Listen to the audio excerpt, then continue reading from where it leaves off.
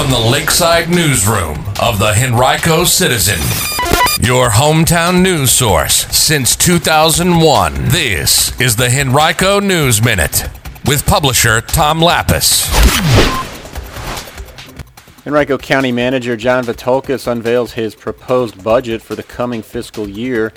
And good news for Henrico seniors who have registered for the COVID-19 vaccine. We'll have details about those stories and others coming up on today's Henrico News Minute for Wednesday, March 10th, 2021. It's brought to you today by Henrico County. And now for the news.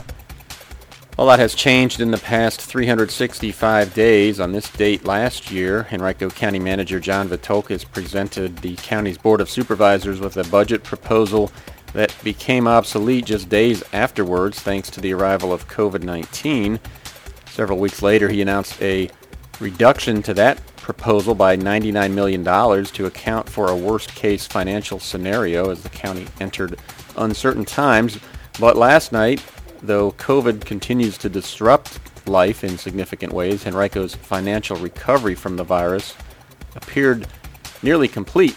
Vitulkas presented his budget proposal for the coming fiscal year, a $1.43 billion operating budget that is a 2.2% increase from the original budget that he had proposed a year ago today before the pandemic.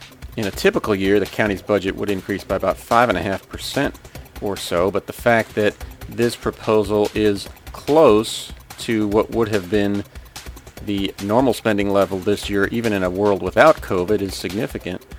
And the highlight of the budget is what county officials have termed a generational set of pay increases for Henrico employees, particularly educators and public safety officials, as part of a $57.6 million batch of targeted funds that will begin being distributed in the current fiscal year and continue into the next one, which begins July 1st. That bump will increase pay for all eligible employees by at least 4.4%, and by as much as 17% for the longest tenured educators. The new budget also will unfreeze most of the 450 or so frozen vacancies within the county, perhaps about 150 or so of which will be filled in the coming months. Additionally, it will fund the creation of 104.5 new full-time equivalent positions, most of them, 91.5, in education. The lion's share of those associated with the doubling of Holiday Elementary School and new versions of Highland Springs and Tucker High Schools, all of which will open in the fall. For the 43rd consecutive year, the county's real estate tax rate would not increase as part of the proposal. It would stay at 87 cents per $100 of assessed value. The budget also would restore funding for capital projects in a major way to the tune of $224 million.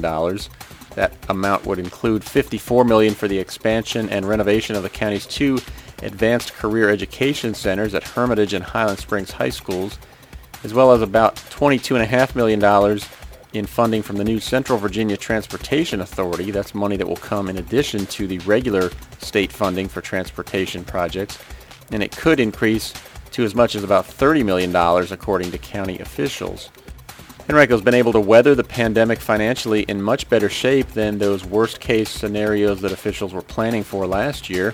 That's due in part to a $1.5 billion increase in property values in the county, driven mostly by residential property values that have pushed almost 5% higher and helped counteract a 2.7% slide in the value of commercial properties. Higher than anticipated sales tax revenues also have helped. They'll still be lower than during a typical year, but are expected to total about $70 million by the end of the current fiscal year in late June. The overall operating budget includes the $983.9 million general fund, about 57% of which will be allocated to the public school system. County officials are hoping that the hospitality sector will rebound in a better than anticipated way in the coming fiscal year, which would drive more meals tax, hotels tax, and sales tax revenue. The county expects about $19 million in meals tax funds by the end of the current fiscal year. That's a drop of more than $11 million from recent years.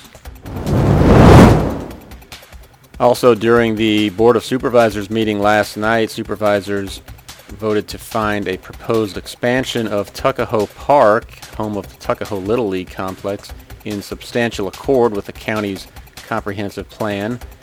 Plans there call for renovation and addition of several fields, as well as a creation of a new entrance off John Rolfe Parkway, just north of Ridgefield Parkway, as part of a $16 million project funded by the 2016 bond referendum. The only entrance to the complex currently is through a neighborhood. Well, if you are 65 or older and live in Henrico or Richmond and you had pre-registered for the COVID-19 vaccination by the end of last week, you should have been contacted by now and offered a chance to be vaccinated. That was according to Henrico and Richmond Health District's nurse manager Amy Popovich. She said yesterday that officials had contacted about 35,000 seniors in recent days to try to fill 12,000 vaccination spots on Saturday, Monday, and today. Obviously, that means 23,000 were not contacted in time, but they will remain on the list for future events. Now, the health district has opened up vaccinations now to all of Phase 1B in both Henrico and Richmond. That opens the opportunity to about 300,000 people, according to Henrico Chief of Staff Carrie Trattina. If you are currently eligible and have pre-registered, be sure to answer your phone if you get a call from a number you don't recognize, and also check the email that you used if you gave one when you registered. As more Henricoans are being vaccinated against COVID-19, the county's percentage of positive cases continues to drop. It's down now to 5.6% during the 7-day period that ended March 5th. That's among PCR tests, and it is just 6.2% among rapid antigen tests as of that same date. Yesterday, the county reported 68 new cases of COVID, up from just 33 that were reported on Monday, according to the Virginia Department of Health. The 7-day moving average of new daily cases in Henrico is now at 50.